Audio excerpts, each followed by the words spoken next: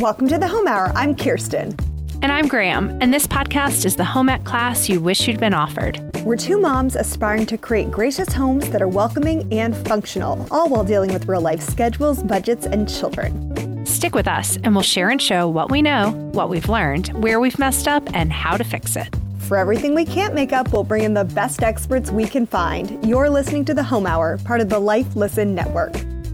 On today's episode, we're getting bossy, and we're throwing out all the rules on neutrals. We're keeping our design credentials from being revoked, and we're chatting with daring and fun interior designer Annie Elliott of Bossy Color. It's a day to celebrate colorful ceilings, colorful walls, colorful floors, and why taking risks and being bold may be the best way to create a space you love to live in. Plus, choosing the right lighting, decorating spaces for kids, facing the hard truths about dining rooms, and why you should just say no to ceiling white. All that and more on this week's episode of the Home Hour. Welcome home. Welcome home, Graham. Welcome home, Kirsten. And welcome everyone to the Home Hour. It's Bossy Color Day. I love this day because I love anything color with bossy in its name. We're going back to our design roots, which we needed to do. We've been talking about that for a while because we've been a little bit too, willy-nilly. I don't think we've been willy-nilly. I don't know. I mean, I feel like we're a design show. Shouldn't we be talking about floors and paint colors? We're designing our whole lives and the way our house runs. That's true. That's a very good point. Cut yourself some slack, Graham. You're right. Podcasting is changing you. You're right. I used to never care about order and organization, but now I do. We have Annie Elliott, a Washington, D.C. based interior designer on our show today. And what's cool about Annie is you will get the freedom to get really, really creative and flamboyant in your interior spaces. And she does things that nobody else does. She literally creates new things to go into homes. And she kind of shares some of those ideas with us. Right. And I think both you and I have some interesting ideas for our houses and kind of some stuff that's a little bit out there, maybe kooky, if you will. But that doesn't have to be everybody. I think at the end of the day, she's like, if your stuff is kooky and that's what makes you happy, go for it. And if the stuff you like is very, streamlined and very neutral, then go for that. She's just about giving you permission to just make a house that feels like you. So I was really encouraged. And there's a few things I haven't done because I just thought, I don't know. But you know what? Everything I ever do that is really something I want in a home, I end up loving. So I think she's right. I think you will find it encouraging. But before we get to our interview with Annie, we have a sponsor we're excited to tell you all about. We do. We have Prep Dish sponsoring the Home Hour this week, and we love Prep Dish. We've loved Prep Dish for a while. Prep Dish is a weekly meal planning subscription that allows you to make healthy, gluten-free, dairy-free, paleo meals that you can make in your own home, but you can make them really quickly. And so every week you'd basically get an email with a grocery list, and you're going to get prep ahead instructions. So all of your meals are ready for the week. You have absolutely no guesswork. The grocery shopping is done in a snap. It is so organized, I cannot even tell you. And this week, I actually made the slow cooker barbecue ribs, which is amazing for me because I've been making my ribs on the grill. And this was such a time saver. I cannot even tell you to be able to make them in the slow cooker. That's a good idea. Yeah, I'm excited about the California salad. My kids have started eating salads, and it was a game changer when they started eating salads. But now I'm running out of salad ideas. So how did you get your children to eat salad? That's a whole nother podcast. That's a whole podcast. We should do. But I want to talk about kind of the philosophy behind this Prep Dish idea, because this is not like a meal delivery service. This is you go out and you buy your groceries. She's just helping you get organized. And Graham, I remember my kids are a little bit older than my first was a little older than your first. And do you remember when Jessica Seinfeld had written that book where you would puree food before? Yeah.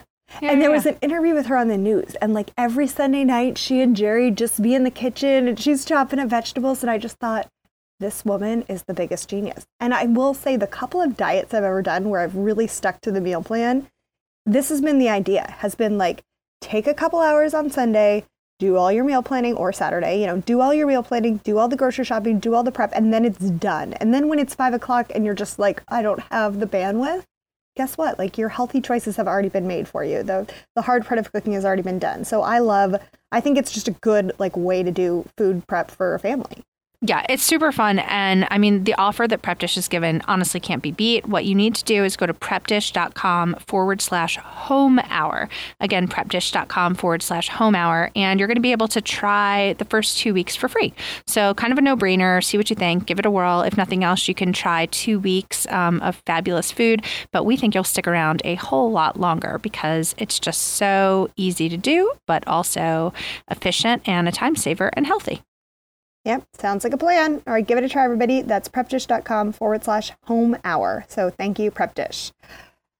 Okay, moving along to color. I think we're ready to just dive right into our chat with Annie.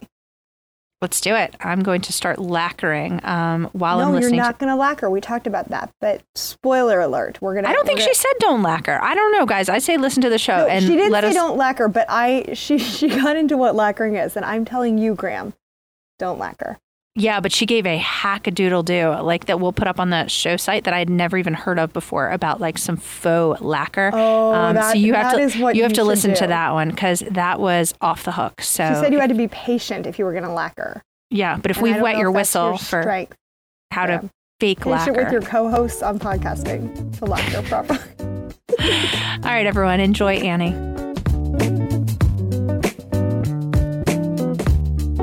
Okay, we are here now with Annie Elliott of Bossy Color. Annie, welcome to the Home Hour. Thanks so much for being with us today. Well, thank you so much for having me. What fun. We are so excited. Annie's from Bossy Color, and I was going to say interior designer to the stars, but then I was thinking because you probably are, but because you're in the DC area, you are probably interior designer to many politicos and some very interesting people. And I'm sure you have some really good secrets. Like, have you ever had to do interior design around like a secret red phone, or have you ever interior designed like a safe room? I mean, Right, exactly. I would answer that question, but I'm not at liberty to say. So, you know. Do they offer diplomatic immunity to interior designers? Exactly. Yeah. it would be the most colorful safe room in all of DC. Okay, let's start with your name because Bossy Color is just such a unique name. I mean, how did you Right. come up with Bossy Color? You know, I wish I could take credit for it, but it was my younger brother who actually thought of it.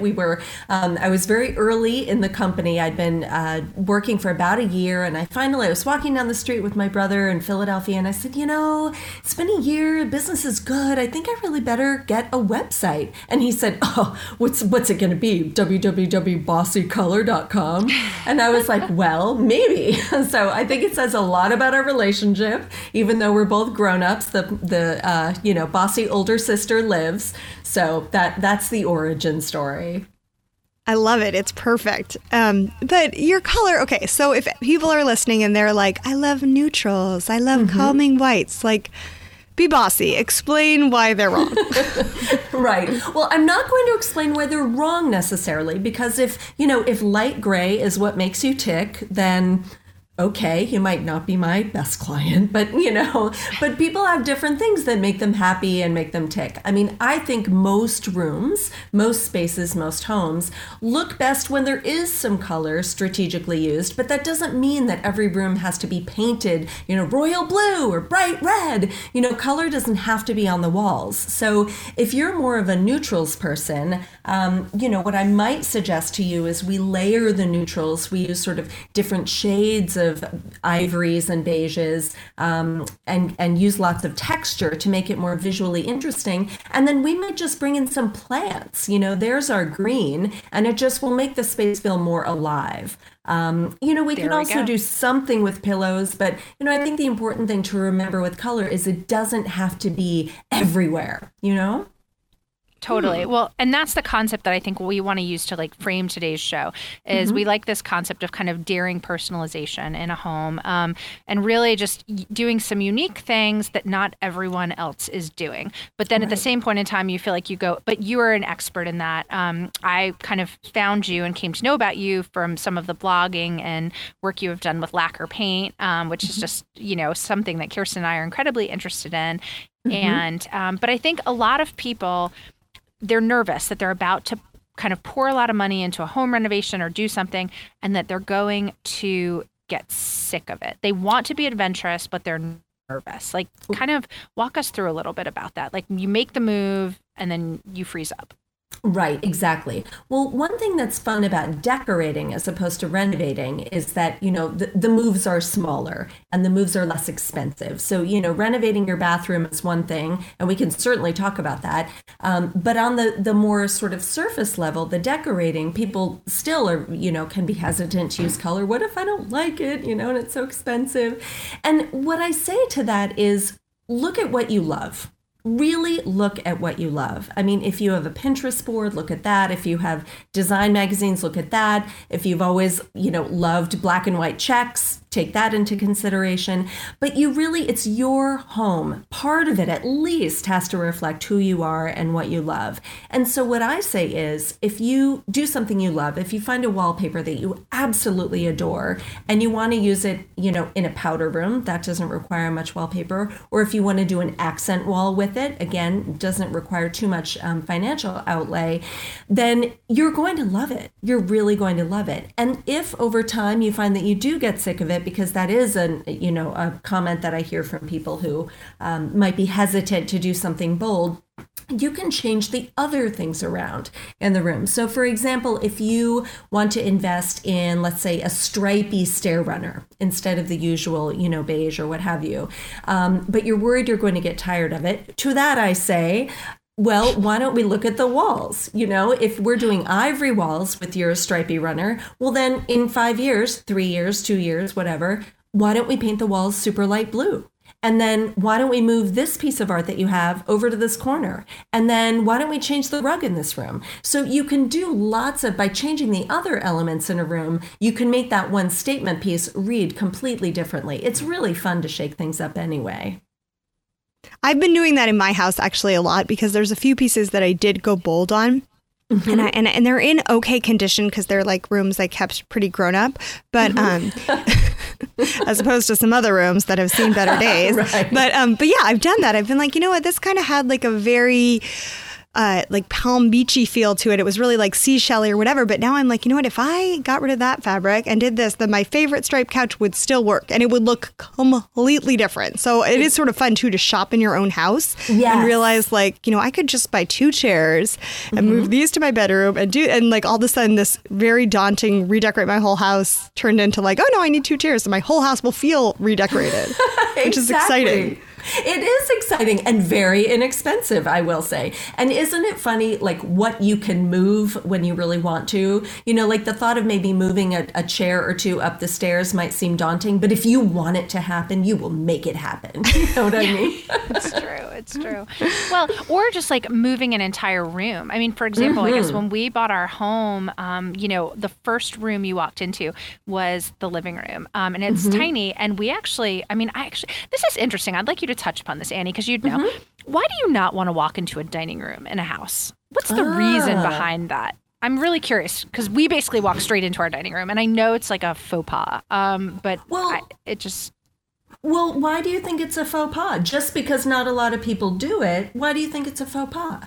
I guess I've heard so many realtors say, and I think I've just heard many times, and I don't know if that's I'm assuming there's some sort of history behind that of like you don't walk into a dining. I mean, you walk straight into our dining room. You walk straight into my dining room too. I didn't know this was a faux pas. What are we doing hosting this podcast, Graham? Okay, we're both making these massive mistakes. Well, before you are beating yourself up, I do not think it is a faux pas. I'm going to challenge the realtors on that. I mean, realtors and that is a whole other podcast. I will say. Right. Okay. Because you are living in your home for you. You are not living in your home thinking about resale every day. And if you are, stop because it's your house.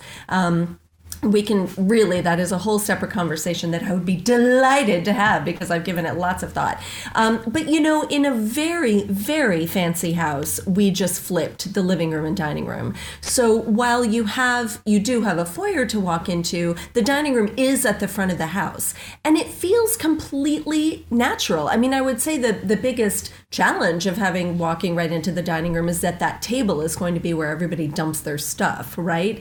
So that's more of a practical challenge. But in terms of it being some universal faux pas, I do not think that that's the case. So I would stop worrying about that. All right, well, I'll take that off my plate of life stresses.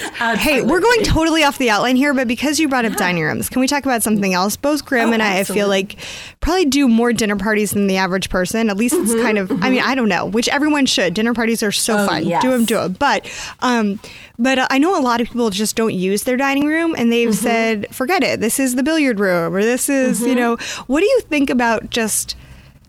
Are there any things you think are like, you got to keep this room, it's an important room, or are you just all about like, hey, if you're not using a space, or if you use it twice a year, get rid of it? What are your kind of thoughts on that? Like, what rooms could you just totally turn around in their head? Right. Well, I absolutely agree that you should use rooms the way you and your family live, for sure. That said, I just want to go back to dining rooms for 1 second, because the dinner party is like my favorite milieu. Like if I could live in a dinner party, that is where I would be. And often I have been known to have my husband kick me under the table if I'm at a dinner party, not throwing one. I have been known to sort of, glaze over and start looking around the room. In my mind, I'm redecorating, and my husband will be like, stop it. So your husband can see your redecorating face. That's love. Totally. I know. It is love. It is love. It's amazing he's still around. But first of all, I do think people should use their dining rooms. So let's start there. That, a lot of us have eat-in kitchens. I happen to not have an eat-in kitchen. I live right in the middle of Washington, D.C. We have a 1910 townhouse. And so while the proportions are very grand, we don't have a million rooms. And so we use our dining room for breakfast, lunch, and dinner. And so for us, the dining room is a very usable space. It can be made formal if we're having a formal dinner party or if it's a holiday, but we use it. So that's the first thing that I would really encourage people, not to save any rooms, not to save this as the parlor, not to save this dining room. Now, the exception is when you do have really little kids, you don't want them to go everywhere. But, once people are functional and can hold on to their juice boxes and what have you, using the space, using dining rooms, I think is a great thing. That said, if you are really informal people, or you just don't entertain that much, then you should never have a room in your house that you don't use. I mean, that is a waste. It's a waste of space. And I think it's kind of soul sucking, to know that you have this potential that that really isn't being realized. And so one thing that I love to do in dining rooms that are underused is make it a library. And so, put in some built-ins, or they can be expensive. So put in, several bookcases, up against each other along a wall, pack them with books. And then you have a nice cozy space. You could even still have a homework table in the middle of the room. And voila, you have a room that it's a little less dining roomy feeling, but you could actually have a meal in there if you wanted to. Or it becomes an office. Don't have a homework table in the middle. Put a nice big desk in a corner and keep your built-ins. There are lots of ways to turn around a room like that. Annie, you're speaking my language, because I just put a giant desk in my living room. Awesome. And at first everyone was horrified. But I said, you know what? I need a place to work. My husband needs a place to work. We hang out in the living room 3 times a year. This is my office now. And it's changed my feeling on this room. And it's no longer a room I walk through and I'm kind of mad at, because it's like, oh, you have such good real estate and you're full of pretty things that I will never touch. It makes me so happy. Now I love my living room because it's my office. That is awesome. That is exactly what you should do. And frankly, I like having an office that's kind of in the middle of everything, because especially when your kids are little, you want to kind of have an ear out. You know what I mean? So if they're playing, sort of in a corner, you can maybe pay a bill, over at the desk while they're still doing, you know what I mean? So good for you. That was excellent. Yeah. Wouldn't that be nice if they were playing in a corner? It's been a while. My kids are 13, so it's how quickly we forget. I have a whole different slew of challenges now. But mine wasn't trying to help me, stamp the envelope, with the stamper and getting ink everywhere. All right, so I want to talk about your love of lacquer paint and wallpaper, and specifically your gorgeous, gorgeous tile backsplash, which really is one of the most unique things I've ever seen. So can you kind of paint the picture for that a little bit? Sure. So as I mentioned, my house is not not gigantic, and we have essentially a galley kitchen. And we made the decision not to build out, which once we did make that decision, we felt as though a great weight had been lifted from our chests. So we decided to stay with a galley kitchen, keep the footprint we have, but I still wanted something show-stopping. You know, I wanted there to be something that's dramatic. And I will confess, I felt a lot of pressure because, you know, this is what I do for a living. I'm a designer. And Wow, so yeah. I really felt like I couldn't have a kitchen that just looked like everyone else's, as pretty as they may be. So we did decide pretty early on that the stove wall would have no cabinets on it. There'd be a hood, but no cabinets. And it's about, 9 feet long. And so that is where we decided to do something. And so the something was looming large. We did not know what that something was until, very, very deep into the project.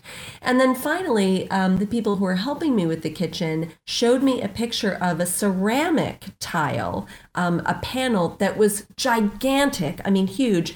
And it was painted, exquisitely painted, to look like chinoiserie wallpaper. So I don't know if you've seen Gracie wallpaper, but with birds and trees, and it's a scene, it's a painting. It's not a repeating pattern. It's really like a mural, but it was on a ceramic tile. And I don't know why I felt a mural wasn't right for that space, but for some reason that wasn't appealing. So this gigantic ceramic panel. So to make a long story short and to not spread bad vibes, I will just say that particular path did not work out. However, once I moved on from there, I hit upon the idea of doing the same concept, but on reverse painted glass, which is actually a very, very old technique. There's a technique called églamisé, and that technically means that you put gold or silver leaf on the back of a piece of glass. And so then you flip it over and this is essentially how mirrors are made, right? You paint the back of it. And so it's an old technique, and somewhere along the way, people started painting with colors in the same way. And so we decided to do that. And there are some wonderful, wonderful artists who work out of DC. They work all over the place, but they created this work of art. It is, I have to say, it's pretty stunning. And it makes me happy every time I look at it. And it's super completely easy stunning. to clean, Yeah. by the way. Anyone, podcast listeners, you need to check this out. It's can we have a picture of it to put in our show notes? We'd love to do that. Yay! Okay. Yeah. Okay, but let me talk about that. I love that you mentioned that it's easy to clean, because as mom on a limited budget, I'm thinking to myself, okay, I don't think I could ever do that. And I want it to be easy to clean. And I know why you didn't do a mural is because my mural would be covered in spaghetti sauce pretty quickly. Yes. But I think more like the process behind that. Like, you basically invented a new concept. This was not something that could be, it's not something you would go on Pinterest and see, oh yeah, lots of people have done it. It's great. Right. So talk about going through that emotionally. I'm going to invest a big amount of time, a big amount of money, and this might not work. No one's done this. So how do you, when you've got a crazy idea, but it just might be crazy enough to work? What is your thought process on that? Do you know how many times a day I say, this is so crazy, it just might work? I say that all the time. 98% of the time, it does work. So that's great. When it doesn't work, it's in my own house. So that's fine, because I experiment in my own house. But this was, once I hit on the concept and once I saw the drawing for it, I had no doubt that it was going to be amazing. I really didn't. I was worried about the installation. I was worried that it would break. I was worried that it wouldn't be as easy to clean as I had hoped. But, I had thought about it for so long and had been through the just gut-wrenching process of trying to get this done in ceramic. And then, at the end of 7, 8, 9 months, having basically a bunch of china shards arrive at my doorstep. Having been through that, I just thought, it is money, it is an investment, but I just thought, let's just give it a try. No one has done it before, and that's why I want to do it. I don't want, at least at that point, until I got it up, I didn't want to see anyone else doing it. So I guess I just had confidence in this particular idea. But that notion of, really being nervous until something goes up is, we all know it. Change is hard. And when you first, if you're wallpapering a room and you go away and somebody's helping you with it, they do it, and then you walk back in and it's done, your heart is always going to skip a beat because it's different and it's new and you don't know how you feel about it right away. So you have to kind of give yourself that moment to absorb and get used to, and then, tell your husband that it will take a week to get used to it because he will be in total shock, Yeah, they're always slower to come around. I'm thinking of a lot of crazy paint colors I chose where I'm like, just give it a week. Just give it a week. Right. And then they forget. And then they just move on. That's my strategy, distract. And then they'll say yes to anything, which is great. I was just trying to think. I was in a home the other day that someone had just remodeled, and they had found, I love incorporating salvage pieces physically into the architecture. That's an easy way. If you're not willing to take the financial leap of, creating your own glass tile backsplashes, she had found an old door to a castle. I mean, truly an old castle door, and had it installed on a wall in her kitchen. And so, it didn't move. It didn't open. It went to nowhere. Right. But it opened up the space. It was so interesting. My gosh. What it was just a very idea. Yeah, just to open the space in that way was just such a cool, and plus it was such a neat little piece. And then you made me think about libraries. When Harrison and I were touring homes to look at ones to buy when we moved here, I just remember we went into one house and it was a total wacky house, and they actually had an indoor swimming pool surrounded by a library, which I kept thinking to myself, how are you pulling this off? Because it makes no sense with the humidity. It was like a two-story. We were nowhere near buying this house, trust me, but there was a swimming pool. And it was surrounded by a 2-story library covered in books. What? And I was like, it was gorgeous and fascinating, but there's no way those books weren't covered in mold. Absolutely bizarre. That is wild. But it was cool. Wild. It took your breath away, and you'll never forget. I'll never forget that one room because it was so just out there and cool. So it's so neat. Yeah. All right. I don't know how to top that, Graham. What? Well, okay, sorry. I can tell about so many cool houses that I've seen that I always remember. I remember one time we grew up in Long Island and we went on a house tour with my mom. Sorry, I'll stop hijacking your show, Annie. This is your show. Please. This is totally your show. I love this. But I can out them. The people who started Boar's Head Meats, those Yes. They opened their home for a house tour, and it was just this stunning home on Long Island, just that we went to. But the moment you walked into the living room, you walked into a giant indoor swimming pool. Replete with, floating palm trees. It was wacky. Again, to this day, I've never seen anything like it. Gosh. It was, and I'm not suggesting we could all do that, but maybe a small water feature. A little trick. You mentioned water twice now. I think you might be onto something. I do. I love the sound of running water in a house. Graham, it's called a shower and a faucet. Right. Or a turtle tank. One of my daughters got a turtle, and she put it in her bedroom, which is next to our office. And for the first month, this actually has nothing to do with design, and it's actually very embarrassing. But for the first month, I went to the bathroom all the time because the sound of running water, I was like, oh my God, this is killing me. Just something deep within. It was so weird. I'm used to it now. I don't even hear it, but it was so funny. See, Annie, if you came to decorate for me, I would probably say, welcome, Annie. I'd like you to make me live inside a hibachi steakhouse. You know how you walk in and they have the little koi ponds with the small bridge. I want that in my house somehow. I don't know how, but anyway.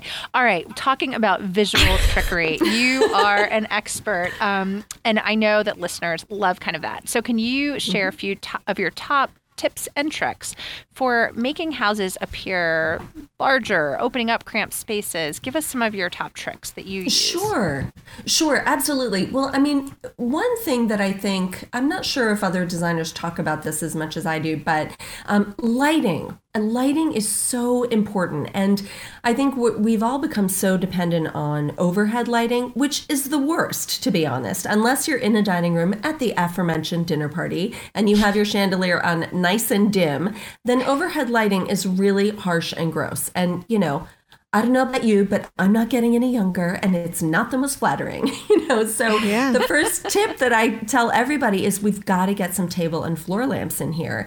That way you light the corners of the room. If you have a nice 2 chairs and a table between it, or a table on the end of a sofa with a table lamp, and then on the other side of the sofa you have a floor lamp, you're pushing the light out to the corners of the room, for one thing. You're lighting your face from the sides, which is more flattering. Hopefully you're using warm bulbs so that the glow and the effect is just more flattering and nice. And it just can make the whole space feel warmer and bigger and cozier at the same time, which is, no small feat.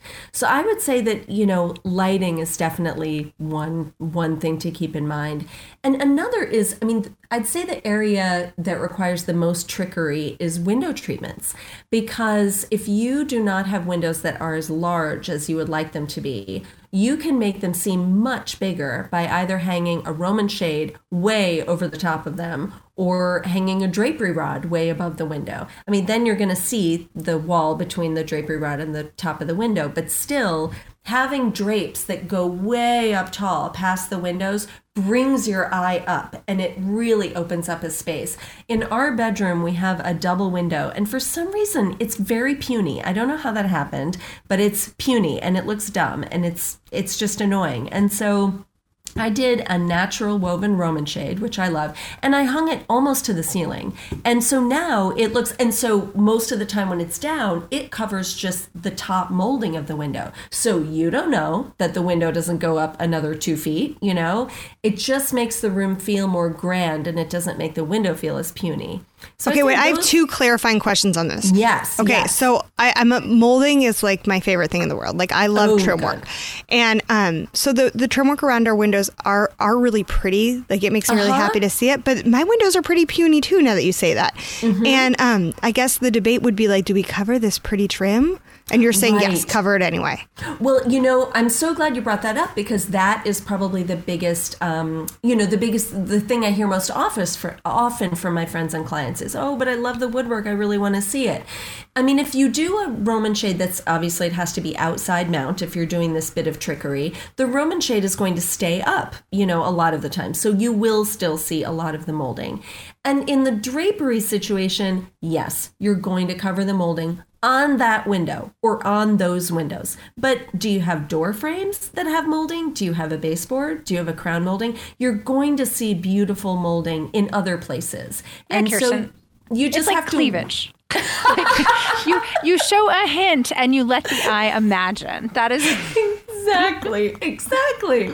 So, it's just a trade-off. It's what is more important to you? Do you want to bring the eye up and really expand a room by this trick of, doing drapes that are longer, taller than the windows? Or, is the molding really important to you? In which case we'll do something else. Okay, I like that. And then going back to lighting, I also have a clarifying question. I couldn't agree with you more. I love lamps. They're a fun thing, because I'm always kind of like, what knick-knack do I put on this table? And a lamp makes sense. So it's kill 2 birds with 1 stone. It's great. Yes. You can bring in color with lamps. So there's all sorts of fun things like that. But we do have a house that has the built-in I'm looking to my ceiling, like the word that I'm looking for is going to be up there. Floodlights. Thank you. My lights don't tell me what they're called. So, and I go to Target and there's so many choices. What kind of lights do I can't just leave those empty. So what do I put in there? Oh gosh, this and I wish that I had the perfect answer for this, because you do need light bulbs in them. If you have recessed lights, you have to have something in them. I honestly would just I would go to the hardware store first of all. I would not use Target for this particular purchase, but go to a hardware store. But for everything else, we go to Target, right? Well, that goes without saying, for sure.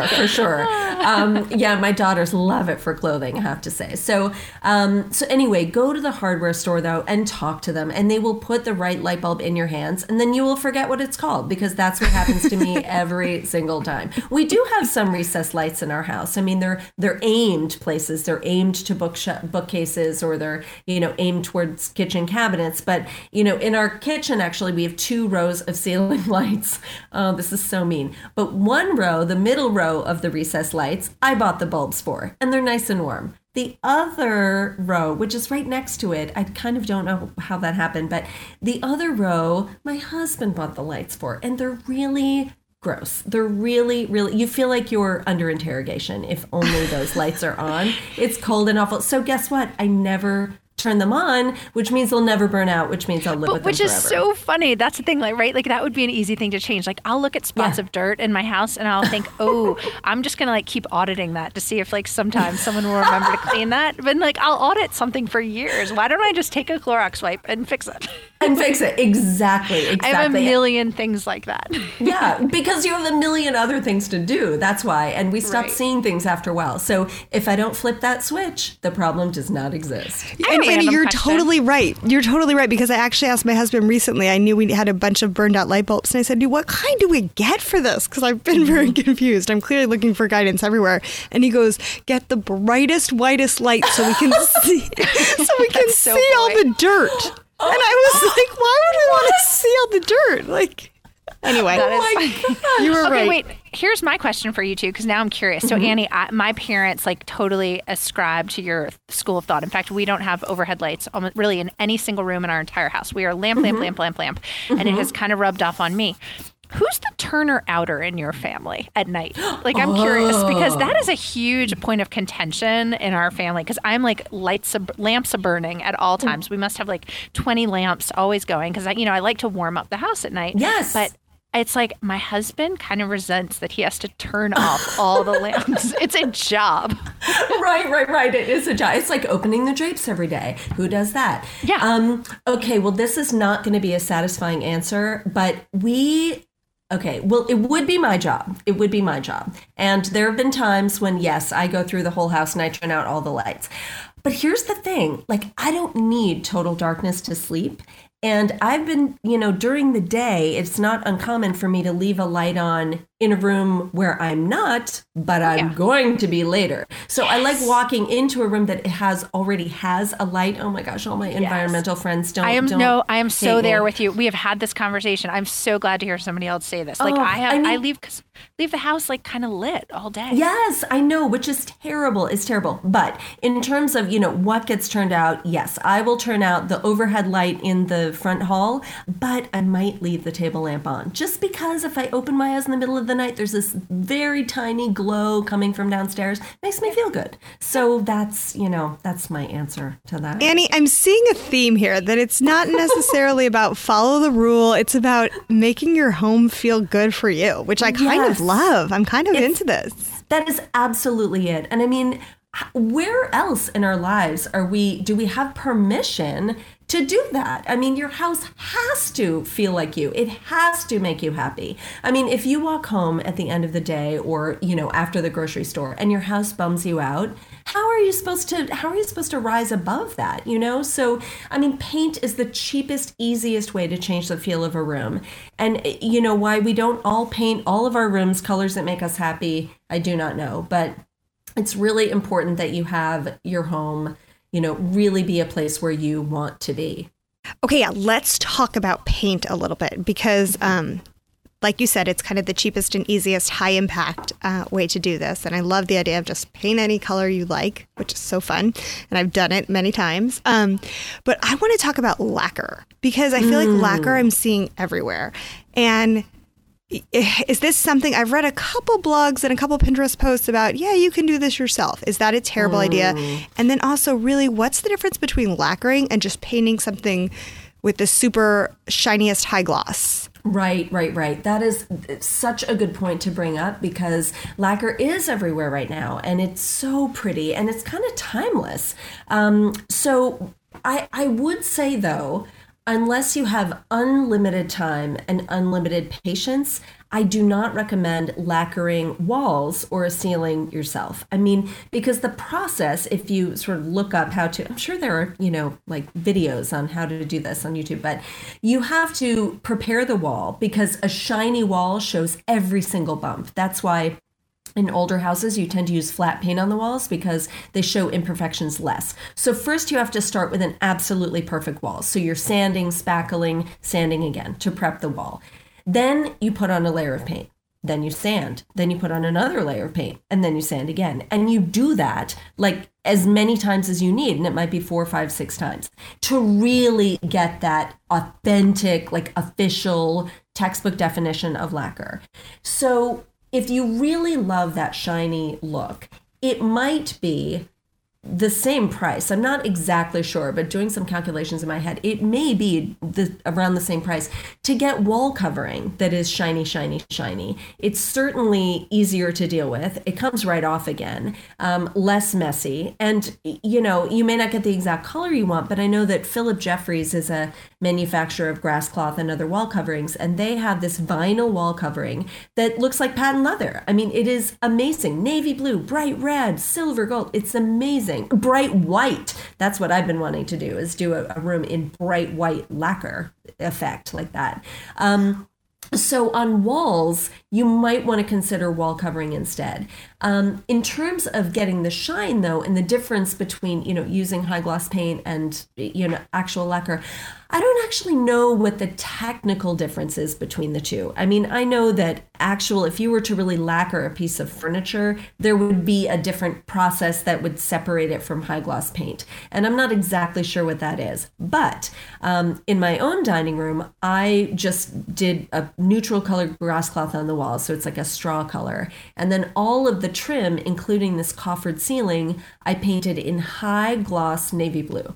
And the navy blue is really, really, really shiny. And I'm not going to say it looks lacquered. I don't tend to think of woodwork as being actually lacquered, but it gives me that shiny effect that I want. I mean, it bounces the light around. Now, again, the house is 1910, so is the woodwork perfect? No, not at all. But to me, seeing those imperfections is part of the charm. And so it's part of the whole effect. So I hope does that address the question enough? Yeah, no, and I love that you did the trim in a color and shiny. I always do my trim in super shiny. Can you clarify something else as long as we're talking about paint? Because Graham and I have had some debate on this. Which is the easiest to clean? I always thought it was the higher gloss. Yes, that is true. Yep, the higher gloss paint. Graham, you owe me $20. I do. You win. I lose. I was confused. That's why I went searching for Annie. Actually, it was honestly one of our paint conversations where I was just annoyed with Kirsten. I'm like, I'm going to get to the bottom of this. And I'm wrong. But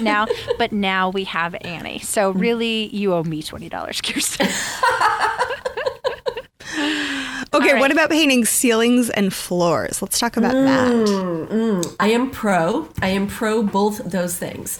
I think, well, first of all, some painters will say to you, well, are we just doing the ceiling white?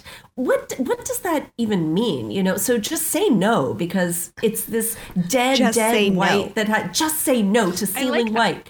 Yeah, it's because what does that mean? It's left over in the van. That's what that means. It's a dead white with a little gray in it. It's depressing. So I tend to use, if I'm doing a ceiling white, I use a real white, like Benjamin Moore's Super White. It's just it's very pure, but it has a little bit of warmth to it. And that's going to reflect the color of the walls. It's going to bounce the light back in a nice way. So if you do a white ceiling, use a real white. So that's one thing.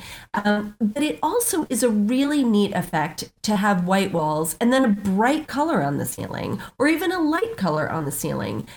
Recently, in a house that has a pretty open floor plan, and they wanted to keep the walls really neutral. Okay, so we did that. But then in their living area, which was just a section of this whole open space, I was not involved in the design of the house, although this was very pretty, but this wasn't my decision. But there was a coffered ceiling over the seating area, huge. And we decided to paint the ceiling part in the coffered, the recessed part within the coffers, a super light blue. And it is stunning because it's so subtle, but it really defines that space and it's so pretty. So I think, this is sort of one of the themes of the day too, is that things that you do not in and of themselves have to be dramatic. Like that part of the ceiling did not have to be bright orange in order to have an impact.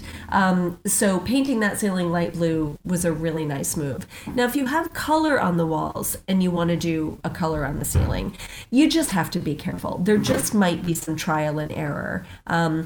There was a yellow bedroom, a child's bedroom that we did, and she wanted the ceiling, it was a blue bedroom, and a light blue bedroom, and the child wanted the ceiling yellow. I said, fine, no problem. We painted the ceiling yellow. I went back. It was green. It was green. I was like, oh my gosh, they got the color wrong. No, it was the yellow, but the way the light was and the way that it reflected, it was a green ceiling. Luckily, the kid thought it was great, so I was off the hook. But I mean, it's really tricky. I mean, ceilings and walls, they reflect light off of each other, so you have to be careful. I think that goes back to the fear of people. Well, not that that's a bad thing, but I think that's like, oh my gosh, and I worry about that too. Let me pick the color, and then it turns out to be the wrong look. That's why we need designers to help us with these things. And it's why you need sample pots, I mean, and I do tend to use a lot of Benjamin Moore. You can match to other colors, of course, but there are tiny little sample pots now for I think around $5. If we had done that, I would have avoided that problem. But we were, in a rush, and I'm pretty confident about yellow. I got a little too full of myself, thought it would be no problem. But testing, you don't have to try something by painting the entire room. Paint a patch, paint a piece of poster board, and move that around the room. That's when we moved our living room from egg yolk yellow to a very light pink. I painted a couple pieces of poster board in different shades of pink and moved them around. I also painted part of a wall, a big patch of wall, white first, so that I was looking at the pink, in a more neutral environment. But that was smart. That's a great idea. Yeah, just walk around with those samples, put them on different walls at different times of day. Give yourself a few days to really, see how it goes. But on the subject of painting floors, I am very, very in favor. I especially like if you're going to do a pattern on a floor. There was a country house of a friend of mine in Hudson, New York, really, really old and beautiful and wide plank, old pine flooring. It was just gorgeous. And in her kitchen, no, I take it back. On the entire first floor, it wasn't a gigantic house, through the entire first floor, she had painted a checkerboard pattern with super dark green and then the wood showing through. And it was amazing. And then, of course, there were Oriental rugs on it here or there. It was so charming and cozy. I just loved it. This Kirsten's is what I've been hanging up right now. This is what I have been wanting to do for like 2 years in my kitchen, because we just put in wood floors. We remodeled like 5 years ago, and just wood floors in a kitchen. I don't know who these people are who have beautiful wood floors in their kitchen, because like we, drop salad on the floor, and then the oil from the dressing, or it just, I can't even. We also had a baby eating from a high chair. So once you've had that on a wood floor, then it's never going to be the same. So I'm dying to paint mine. I just got permission. Oh, you did? Awesome. What color or a pattern? What are you doing? No, I'm gonna do the checkerboard. From you, Annie. Oh man. I don't think she's gotten permission from her husband. I think she got permission from you. Yeah, no, you gave me the permission. From me. Well, yeah. No, I will grant you permission for lots of things. Oh, so, good. If you need me to talk to your husband, just put him on the phone, and I would be happy to cajole him. Wonderful. Okay, I think we've about hit our limit with time with you. We want to be respectful of your time, but just one last quick question, because you did bring up a child's room. A lot of our listeners have new babies, or still expecting more children, have young children. And there's two problems with that. Is one, we design spaces for people that are going to be changing pretty quickly. Mm-hmm. And we also design spaces for people who maybe don't know how to take care of things. Right. To put it, I don't know. I'm trying to find a nice way to say, like, oh, my children. And I'm talking about my children right now. Right. And so how to decorate for a nursery, is that sort of the subject? Yes. And just this stage of life. Because, you look at a magazine and you're like, oh, well, wouldn't that be nice? Yes. Someday? A white rug in the nursery. Doesn't that look pretty? Yeah. Who thought of that? Yeah. This is the room in the house that I would say do not invest a lot of money. The only thing I would invest money in, if you're going to invest in anything, would be window treatments, because you could do, a natural woven Roman shade as a base layer, and then you could put your room darkening curtains over it. And then those curtains can change again and again as the child gets older. So if you're going to spend any money, that's where I would say to spend it. Paint's cheap, as we know. But as far as the whole approach to the room, there does have to be some level of acceptance. I mean, you have to know that the nursery is not going to look like a page out of Domino, except when you really tidy it up, and then it'll look nice for 5 minutes. But I would say go for rugs that have patterns on them. Don't feel that you have to order, beautiful light color rugs from Pottery Barn, which are pretty expensive actually. But don't feel that you have to go super light on everything. Do a darker wool rug. Wool cleans like nobody's business. If there's a pattern on it, it will show nothing.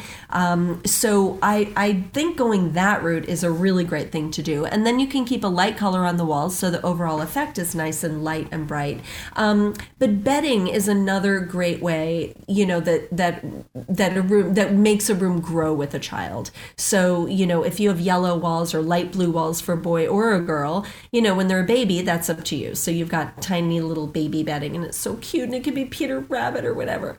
But then when they get a little older, a duvet cover or a quilt is not super duper expensive, and that can really change the whole look of a room. So that's sort of the flexibility part. Does that help? Because I think the one thing we all can do as moms and as parents is take the pressure off a little bit. Like, this is a kid's room. Have a giant hamper or basket, like laundry sized, in a corner, so that if your mother-in-law is coming over, you can just scoop up everything on the ground and dump it into that container. I like having that in every room of the house, by the way, when the kids are young, just a pretty straw, giant, hamper kind of thing in the corner.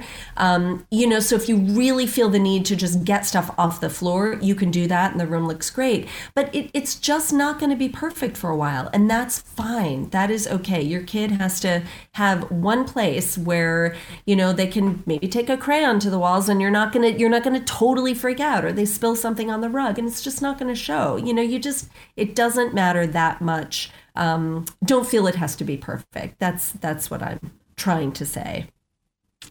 I think not that's being wisdom. perfect is the mantra of our show. So I think you nailed it, Annie. Thank you so much. Where can our listeners find you on Instagram? Bossy Color. So B as in boy, OSSY. Bossy Color. Yep, Bossy Color. We will link to a bunch of your really cool pictures on our show notes. We didn't even get to touch upon, there's a house you did in Capitol Hill where you actually put up a wall in kind of a smaller size space. Yes. And I thought that was the coolest idea. Everyone I feel is like ripping down walls and you're putting them up. And I just, it turned out really nicely. So again, thinking outside of the box, that is what you were really known for. So thank you for your time today. Annie, it was so great to chat with you. Much. I can't wait to go. I'm like feeling re-energized because I loved color to begin with, but now I'm there's too many white walls in this house. Let's get out of business. Onward. Well, good. Thank you so much for having me. It was so much fun. Thank you. Thank you, Annie.